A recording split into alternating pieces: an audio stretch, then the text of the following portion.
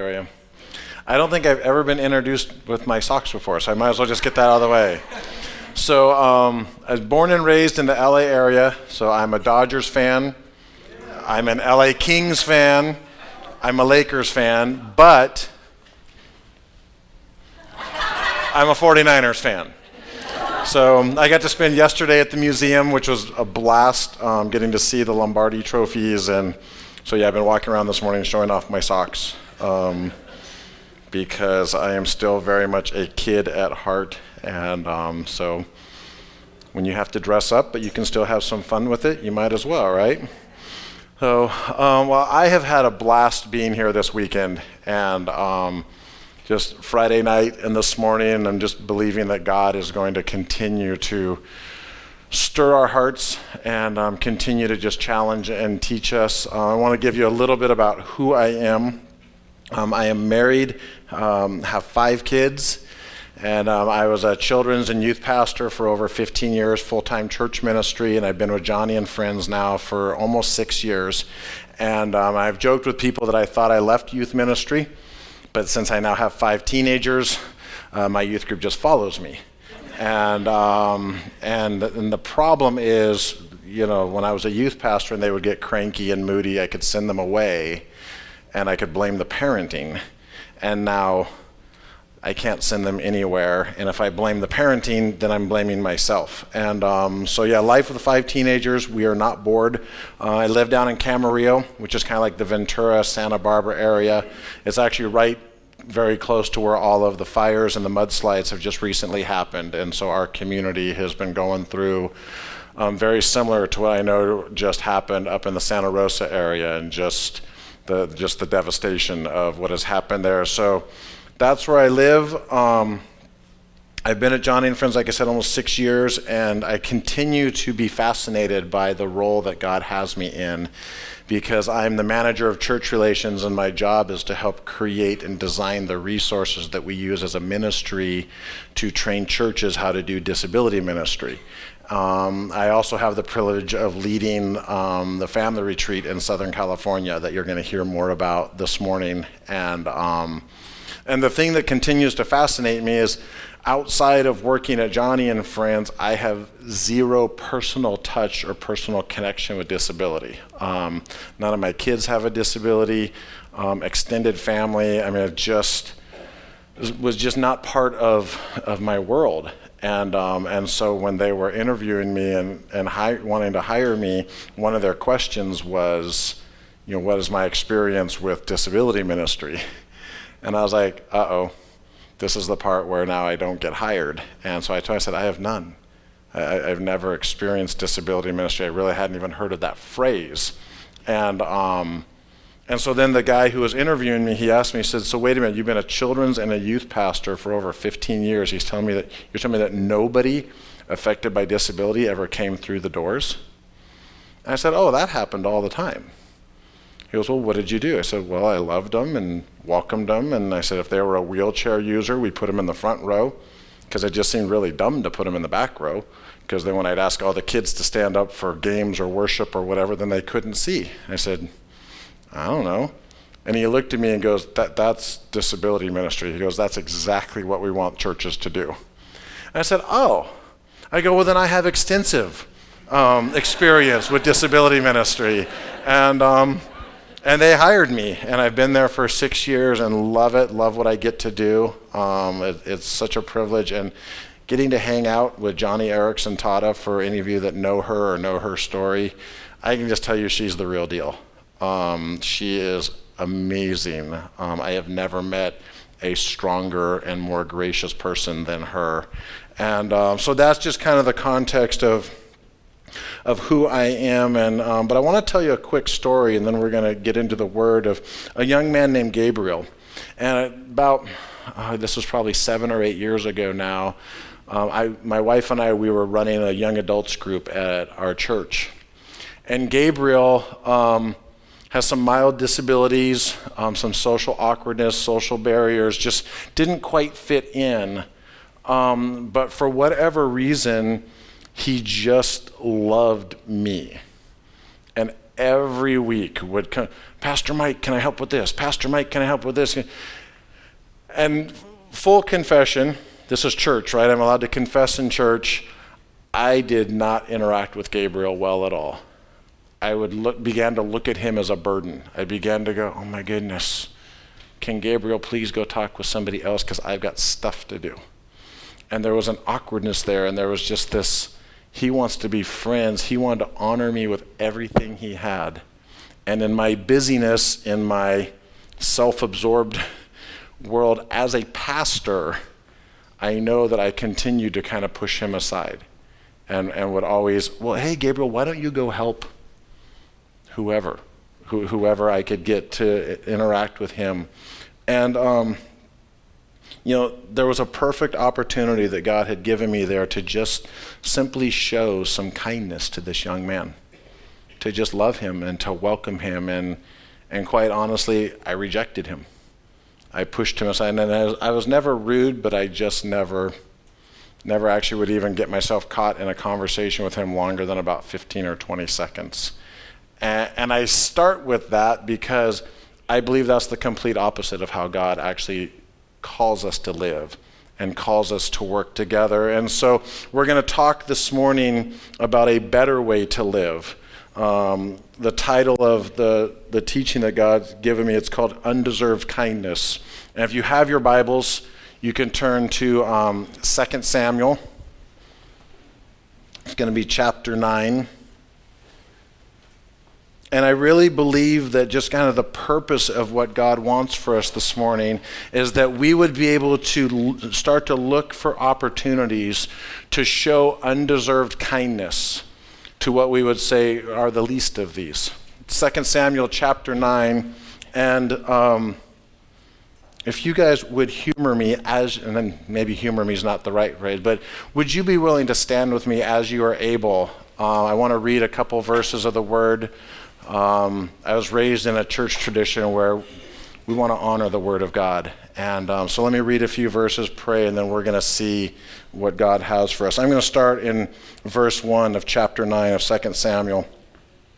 And it says, "And David said, 'Is there still anyone left of the house of Saul, that I may show him kindness for Jonathan's sake?' Now there was a servant of the house of Saul whose name was Ziba, and they called him to David. And the king said to him, 'Are you Ziba?' And he said, 'I am your servant.' And the king said, 'Is there not still someone of the house of Saul, that I may show the kindness of God to him?' Ziba said to the king, 'There is still a son of Jonathan. He is crippled in his feet.'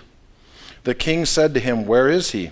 And Ziba said to the king, 'He is in the house of Machir, the son of Ammiel, at Lo-debar.' Then King David sent and brought him from the house of Machir, the son of Ammiel, at Lo-debar. And Mephibosheth, the son of Jonathan, son of Saul, came to David and fell on his face and paid homage." Let's pray. Lord God, I pray this morning, Lord, that you would help me to get out of the way. And Lord, I pray that your words would teach, would inspire, would challenge, would encourage us this morning. Lord God, I pray that your word would be living and true. And Lord God, that you would show us where there are opportunities in everyday life, Lord, for us to just give undeserved kindness to the least of these, to begin to look at people the way that you see people, and to then treat them accordingly. Bless us this morning in your name. Amen. You may be seated. So kind of the background to this story is that David, before he was king, his best friend was Jonathan. And as Jonathan began to realize, even though he was son of the king, he began to realize God had a different plan that was coming. And he and David had made this covenant together. And basically the covenant was, okay, whoever of us survives the craziness that's going on in Israel right now, whoever survives the war that we're in, and he says, will show kindness, will look out for the other man's household. And it'll be a lifelong, it'll be an eternal covenant that we're going to commit to each other and make this covenant. And so they made that, and then war happened, and then Saul, who was king at the time, was killed, and so was Jonathan. And then through a process, David becomes now the new king of Israel.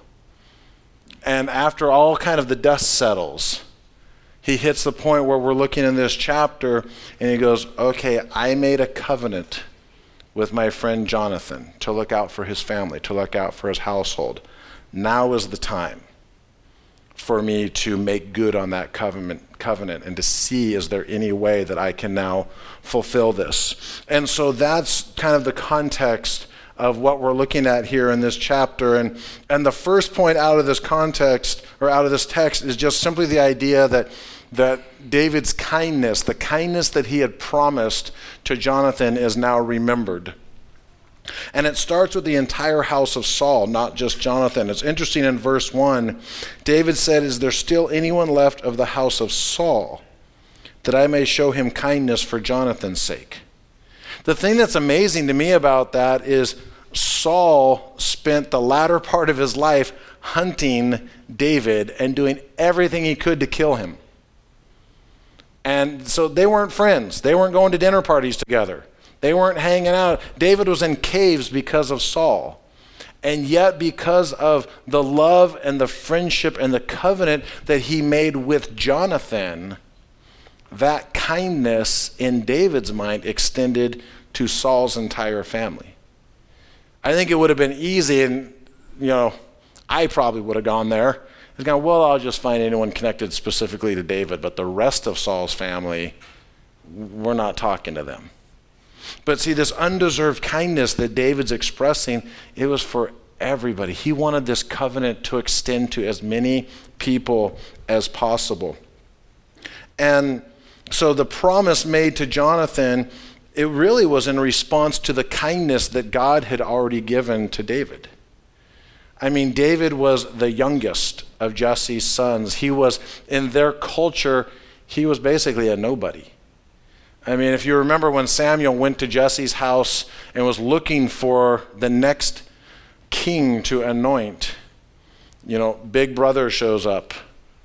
Not good enough. Next big brother. There's so many big brothers that you didn't know what to do with. David wasn't even in the house. And not only was he not in the house, Jesse, is almost as like Jesse forgot about him. Like, oh yeah, I've got that other kid. He's out there with the sheep. Like, oh yeah, you're right. One more son. Forgot to bring him in so that the prophet could see him. So David is like the forgotten one. He's the lowest of the, and you look at every story of David, he shows up for the battle with David and Goliath with lunch, trying to serve his brothers, and they mock him and they ridicule him and they put him down. And then he gets anointed to be the future king and is probably thinking, hey, that's a good gig.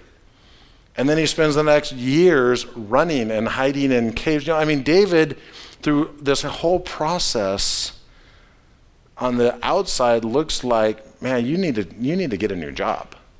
You need to go a different direction. And yet God was with him every step of the way. And the kindness and the mercy and the grace that God had continually poured out upon David, David is now in turn pouring out upon the household of Saul. The Hebrew word here is, and I'm going to say this horribly, is chesed.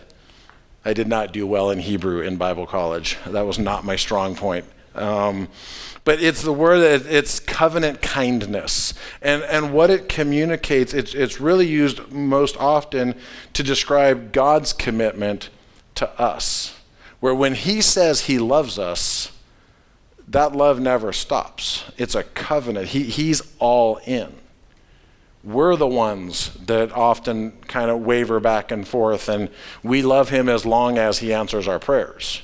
Or we love him as long as, there's money in the bank, or whatever things that, the temporal that gets in the way. But when God says he loves us, it's this covenant.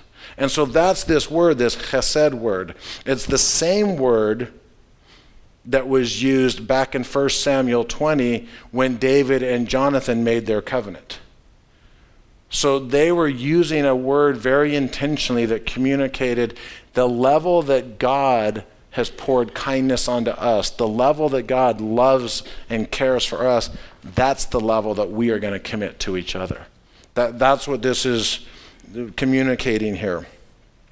So as we look in this passage, it's important to know who is Mephibosheth. And I got to be honest with you, the youth pastor in me loves this story just because Mephibosheth is just such a cool name. Have any of you named your kids Mephibosheth? Probably not, but man, is that not, I mean, that's a name. That's, you are not going to be forgotten if your parents name you Mephibosheth. And so who was he? Well, first of all, he's the son of Jonathan. He's the rightful heir to the throne. Because Jonathan was the son of Saul. And so there's a royal lineage there that he is part of.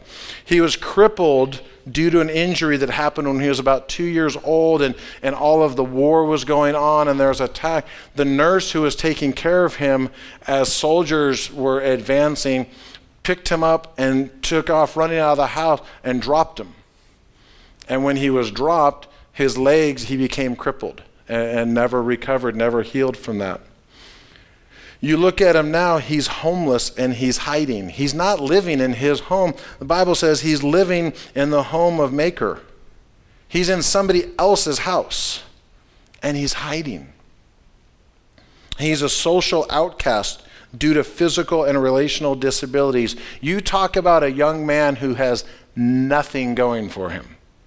Because the way it worked back then is if this family that was in the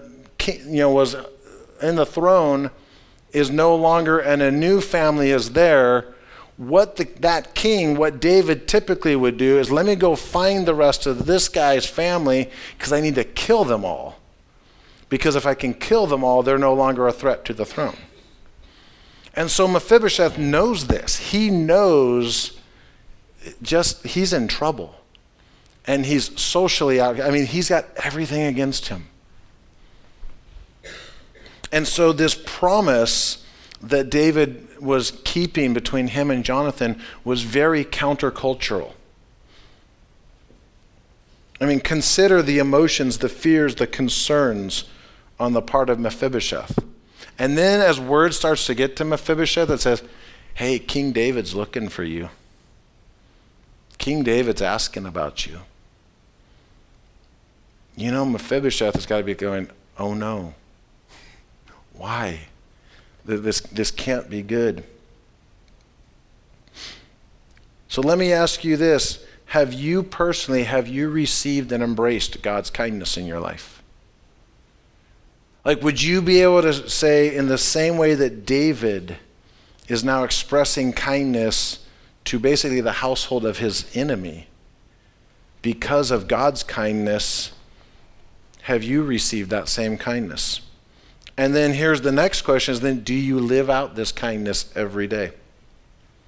Who crosses your path on a regular basis? Who is potentially a Mephibosheth in your life that every day they cross your path and you ignore them, maybe even you intentionally reject them, and yet you're going, I wonder if they need Jesus. And you might be the only Jesus that they'll ever know. Who is God asking you to reach out to in the same way that David began reaching out and trying to find who was left of the household of Saul? So not only is his kindness remembered, but then as we move into verses 6 through 8, we begin to see that this undeserved kindness is revealed. It says, Mephibosheth, verse 6, the son of Jonathan, son of Saul, came to David and fell on his face and paid homage. And David said, Mephibosheth. And he answered, behold, I am your servant. And David said to him, do not fear, for I will show you kindness for the sake of your father Jonathan, and I will restore to you all the land of Saul your father, and you shall eat at my table always. And he paid homage and said, what is your servant, that you should show regard for a dead dog such as I? See, this story now starts to become incredibly personal. It's no longer there's this guy in another. I'd be like, hey, buddy. Hey, man. I'd be like, I have no idea who this kid is. Because I'm not smart enough to keep up with 500 kids, and I'd see them once a year. But they could remember my name because I was the guy on the platform who threw candy out to them and, led a game. And so I learned that I was at a distinct disadvantage there. But names are huge. And the first day I started working at Johnny and Friends, I have to admit I had seen Johnny's movie when I was a kid. I knew who she was. I was aware of her. And quite honestly, when my friend first told me that Johnny and Friends was hiring, I was like, I do not want to move to the East Coast. And he was like, Mike, their offices are like 15 minutes from where you live. Oh, okay. I hadn't even realized she had moved to Southern California. I just assumed the story happened back east, and that's where she was. So I was aware of her. I'd seen the movie, and now I'm thinking, oh my goodness, I'm working here. The first time I see Johnny is like, please don't be dumb. But I'm thinking, I'm going to be a little starstruck, I think. So my first day of work, I'm going through stuff, and I'm leaving the offices, and as I'm coming around the corner of the hallway, she's sitting right there by the front door of the office, and she's talking to somebody. And I'm like, oh, man. I don't know. What do I do now? Because I can't interrupt the conversation, but I also don't want to be the new guy who just totally ignores her. So I'm in this, So I come walking around behind, and I kept, try to keep respectful distance so that I don't interrupt the conversation. And I just said, good night. And I took like 2 steps. And she goes, oh, Michael, hold on a minute. And I was like, Johnny knows my name? It's like, how in the world does she know my name? And she calls me over, and we start talking, and she gets to know me and then introduces me to her friend. Oh, this is Michael. He's the new church relations man. And I'm like, are you kidding me? And I leave, and I go out the door, and I call my wife, and I'm like, I don't need the car. She goes, oh, why? I go, I just float home right now. I said, Johnny knew my name. And it was like, whoa, but how important is our names to us, right? And when someone says your name wrong, isn't it like, oh, you pronounced my name wrong. You clearly don't know me, right? Because that's important. And so David calls him by name. And then he begins to share the details of the promise. See, and Mephibosheth looked at himself, this phrase of, I'm a dead dog. It wasn't necessarily this like martyr, like, oh, woe is me, but it was more of just, I know my place. My place is down here, and you're the king up here. Why are you taking time for me? And David then spells out the details of the promise. First of all, it says, the kindness is going to be extended. He says, I will show you kindness for the sake of your father Jonathan. So first I was like, don't be afraid. I'm going to extend kindness to you. It's undeserved. Everything in society says that I should have you done away with. But because of your father, I'm going to extend kindness. But then it keeps going. It says, and I will restore to you all the land of Saul your father. So not only is he extending kindness, but now he's restoring provision. Because by putting Mephibosheth back into the land and the holdings that Saul had, there's now going to be income. There's now going to be provision. There's now going to be the crops and the finances that would come from that would now be coming back to Mephibosheth. But then he goes one more step. And then he looks at Mephibosheth and says, and you shall eat at my table always. See, David then took it even further and granted him this honor. He restored his status not only to who he was as Mephibosheth, but and some. You're now going to have dinner with the king every night. That's reserved for a few people. That is not something that the whole nation gets. And so this is what is offered out to Mephibosheth. This is this undeserved kindness. This is how God calls us to treat people. This is how God calls us to look at people. And I would ask us this morning of, do you provide value to other people in your life? Are you like a David that when you interact with people, when you engage in relationship and conversation with people, are you adding value to them? Are you bringing them honor? Are you bringing them dignity? Are you restoring in their life whatever it is the enemy is trying so desperately to remove? Are you an agent of undeserved kindness that you're able to say, I'm going to be Christ to this person? And then we're going to see this undeserved kindness just begin to flow.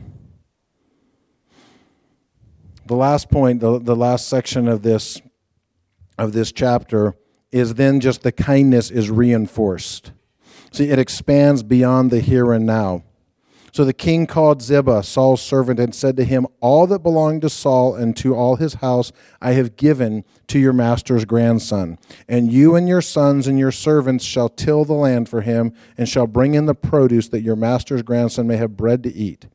But Mephibosheth, your master's grandson, shall always eat at my table. Now Ziba had 15 sons and 20 servants. Then Ziba said to the king, according to all that my lord the king commands his servants, so your servant will do. So Mephibosheth ate at David's table like one of the king's sons.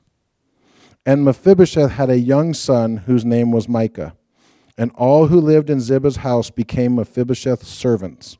So Mephibosheth lived in Jerusalem, for he ate always at the king's table. Now he was lame in both his feet. See, this kindness, this covenant relationship wasn't even just for Mephibosheth. But Mephibosheth had a son. It gets extended to the son. And the passage implies that then it's just going to keep on going. This covenant relationship just goes and goes and goes. Mephibosheth regains finances, reputation, provision. He goes from a place of hiding out, homeless, waiting for his last day. He gets moved to where he's now treated as one of the sons of the king. And his own son gets the same thing. And here's what I love about this passage when we're looking at it through the filter of disability ministry. All of this stuff happens to Mephibosheth, and then it says, oh, by the way, he was lame in both feet. See, God won't allow the disability to be the defining characteristic. The defining characteristic for Mephibosheth is he's eating dinner at the king's table. And he happens to have a disability. And I think a lot of times in our humanity, in our brokenness, we might see or interact with somebody with a disability, and it becomes all about the disability. And God's saying, no, make it all about the image of God. And then we all have disability. We all have brokenness. Ultimately, sin is the greatest disability. And so God is saying that your disability doesn't define you.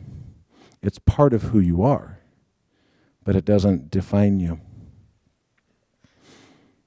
So David's life here, he's showing us how we should live. In Isaiah chapter 1, it says, learn to do good, seek justice, rebuke the oppressor, defend the fatherless, and plead for the widow. See, we are expected to seek out and to stand with the least of these, to look for the Mephibosheths in our life that God wants us to step into relationship with them, to redeem whatever has been lost, to be that beacon of kindness, that covenant love that says, we're all in this together because of the grace of God. I can tell you, I'm happy to say, I would say I'm slowly making progress personally from where I was years ago to interacting with Gabriel, where I looked at him as a burden, as kind of a nuisance, and where I was just like, I've learned to slow down. I've learned to care about people at a deeper level. And why have I learned that? Quite honestly, because of disability. Because God has placed me into relationships that I am so grateful for. But some of my friends who have disabilities, every now and then they'll want to pray for me or want to have a conversation with me. I'm slightly type A OCD. I want to talk, let's do it, but then I got stuff to do. I got places to go. And some of my friends with disability, that's just not how they function. And so when they say, hey, Mike, can we talk? I'll admit to you, my humanity side goes, I don't have time to talk. And then the Holy Spirit says, yeah, you do. And it forces me to slow down. So I want you to watch. I want to show a quick video as we wrap up here.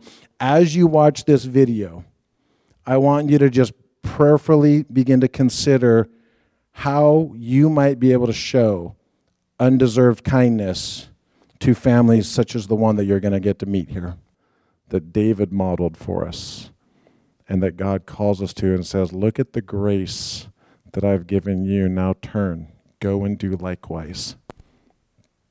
You could consider Family Retreat a place that is filled with Mephibosheths who are looking for community, who are looking for people to love, to accept, to embrace, to truly do life together. And, I'm a big fan. Sorry, that video gets me every time. I'm a big fan I love the Bible, but I'm convinced that God gave us the Bible so that we would actually live it out and not just read it and memorize it. But what's in here is actually for us to go, okay, well, now let's go do. And so I want to give just 3 quick options to you. How in the world do you get involved with Family Retreat? But more importantly, how do you just live a life where you're giving undeserved kindness to the people around you? Well, first of all, I know you can talk to Pastor Harrison because he and Rita, they came last summer to the camp that I get to lead in Murrieta. And apparently they liked it because they're coming back. And I know you can join a team that's coming with them. We were joking Friday night, this is actually all Matt's fault because Matt, their son, came to intern at Johnny and Friends 2 years ago. And then last year was actually our youth leader for the Family Retreat. You could ask them more about it, but God blew up Matt's comfort zone last summer. I've never seen him fearful. And then God just showed up, and it was really, really cool. But so you can talk to them about how do you join that team, how do you come in July down to Southern California and serve and connect with families, just like the Light family that are looking for people who would just love them. Every family you saw as they arrived at Family Retreat, and there's the big, huge cheer, every family gets that. It is like the coolest thing to be a part of. And we have families that will go through multiple times, and then they get their phones out, and they want to video it, and it's so much fun, because the minute they step foot on the campus, it's an atmosphere that says undeserved kindness, the same kindness we all got from God. You just come as you are, and we're going to love and celebrate. So it's getting involved there. Maybe you can't come this summer. Maybe it's busy or the calendar doesn't work. You could consider sponsoring a family. A typical family of 4, it'll cost them about $1,300 for the week. That's room, board. Like they could show up with no money, and they don't have to then pay for. We do hot air balloon at our camp. We do horseback riding. We do some different things. All of that's just part of it. It's not like, I know sometimes you'll go to camps and you pay, and then when you get there, you pay. At Family Retreat, you're done. But you could prayerfully consider going, I just want to sponsor a family. I want to help a family get there and be part of it. But the other thing of how to get involved with undeserved kindness is, I know God is doing something here at Living Hope. That's why I got invited this weekend. And so maybe God's saying, I just want you to start here. Start with the community here, start with your city, begin to go, okay, what does it look like to get involved in disability ministry at Living Hope, and then begin to see those doors open as well. Let me pray.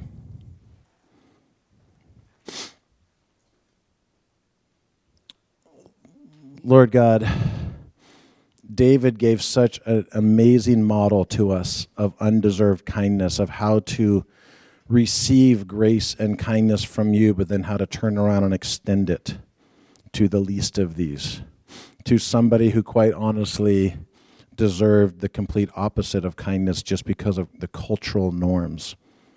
And yet David stood against that because of you. And Lord, you call us to the same thing. And so, Lord, I pray that you would stir our hearts to live out undeserved kindness, Lord God, every day. Every day we have opportunities to interact with somebody, to love on somebody, to serve and care for somebody. And Lord, I pray that you would show us those opportunities. And as well, Lord God, if you're calling anybody here to get more involved with Johnny and Friends, with Family Retreat, with Disability Ministry, I pray that you would remove hindrances, you would remove any fears or obstacles, Lord God. But by your Spirit and by your grace, help them to just go for it, Lord Jesus. Bless us in your mighty name. Amen.